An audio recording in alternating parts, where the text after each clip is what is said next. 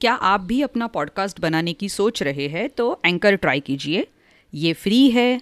इसमें कई सारे ऐसे टूल्स हैं जो आपको अपने फ़ोन पर और कंप्यूटर पर रिकॉर्ड और एडिट करने की फैसिलिटी देते हैं। आप अपने पॉडकास्ट को डिस्ट्रीब्यूट भी कर सकते हैं जिससे इसे स्पॉटिफाई और दूसरे प्लेटफॉर्म्स पर सुना जा सके।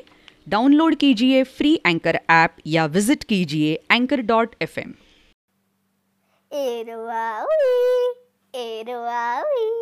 पंछी बनूं उड़ती फिरूं मस्त गगन में। अरे नहीं, मैं यहाँ गाना गाने नहीं आई हूँ, टेंशन मत लो। पंछी बनने के बारे में हमारी आर्या सोच रही होगी, क्यों नहीं सोचेगी। आर्या हमेशा से उड़ने के सपने देखती थी।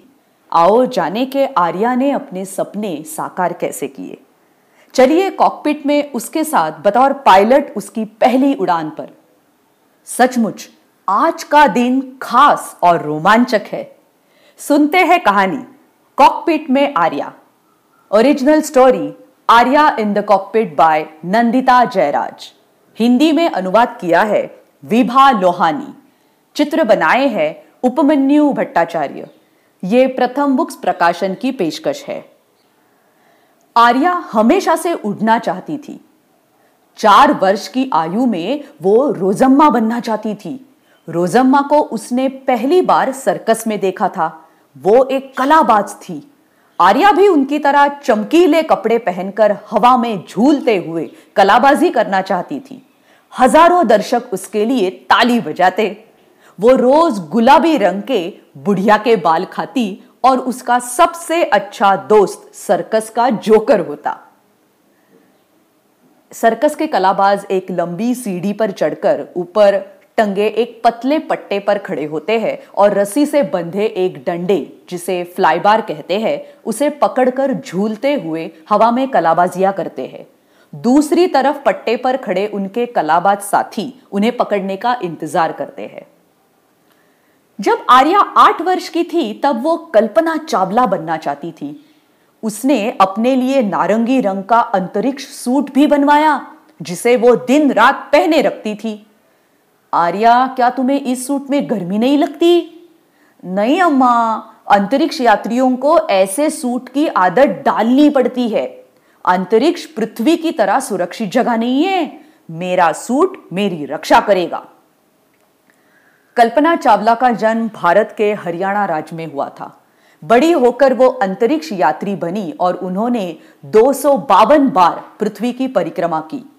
कल्पना चावला का देहांत अपना कार्य करते हुए एक दुर्घटना में हुआ जब अंतरिक्ष से पृथ्वी के वायुमंडल में लौटते हुए उनका अंतरिक्ष यान दुर्घटनाग्रस्त हो गया। 12 वर्ष की आयु में आर्या एमेलिया एयरहार्ट बनना चाहती थी।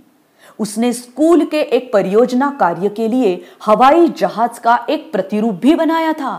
प्रतिरूप उड़ा तो नहीं, पर आर्या को उसकी कोशिश के लिए दूसरा स्थान मिला।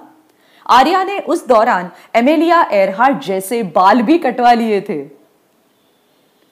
एमेलिया एयरहार्ट अटलांटिक महासागर के ऊपर से अकेले उड़ान भरने वाली पहली महिला विमान चालक थी। एमेलिया का सपना भूमध्य रेखा के समानांतर उड़ान भरते हुए पृथ्वी की परिक्रमा करना था। उन्होंने इस सपने को पूरा करने के लिए उड़ान भी भरी, परंतु प्रशांत महासागर के ऊपर कहीं उनका विमान लुप्त हो गया। जल्द ही आर्या ने अंगुलियाबाई, कुमुदम्मल और सरला ठकराल के बारे में सुना। ये विमान चलाने वाली पहली भारतीय महिलाएं थी। अंगुलियाबाई तो मात्र 16 वर्ष की थी। मैं बड़े होने का इंतजार नहीं कर सकती अम्मा। क्यों? ताकि तुम गाड़ी चला सको? नहीं। ताकि तुम वोट डाल सको? नहीं। फिर क्यों?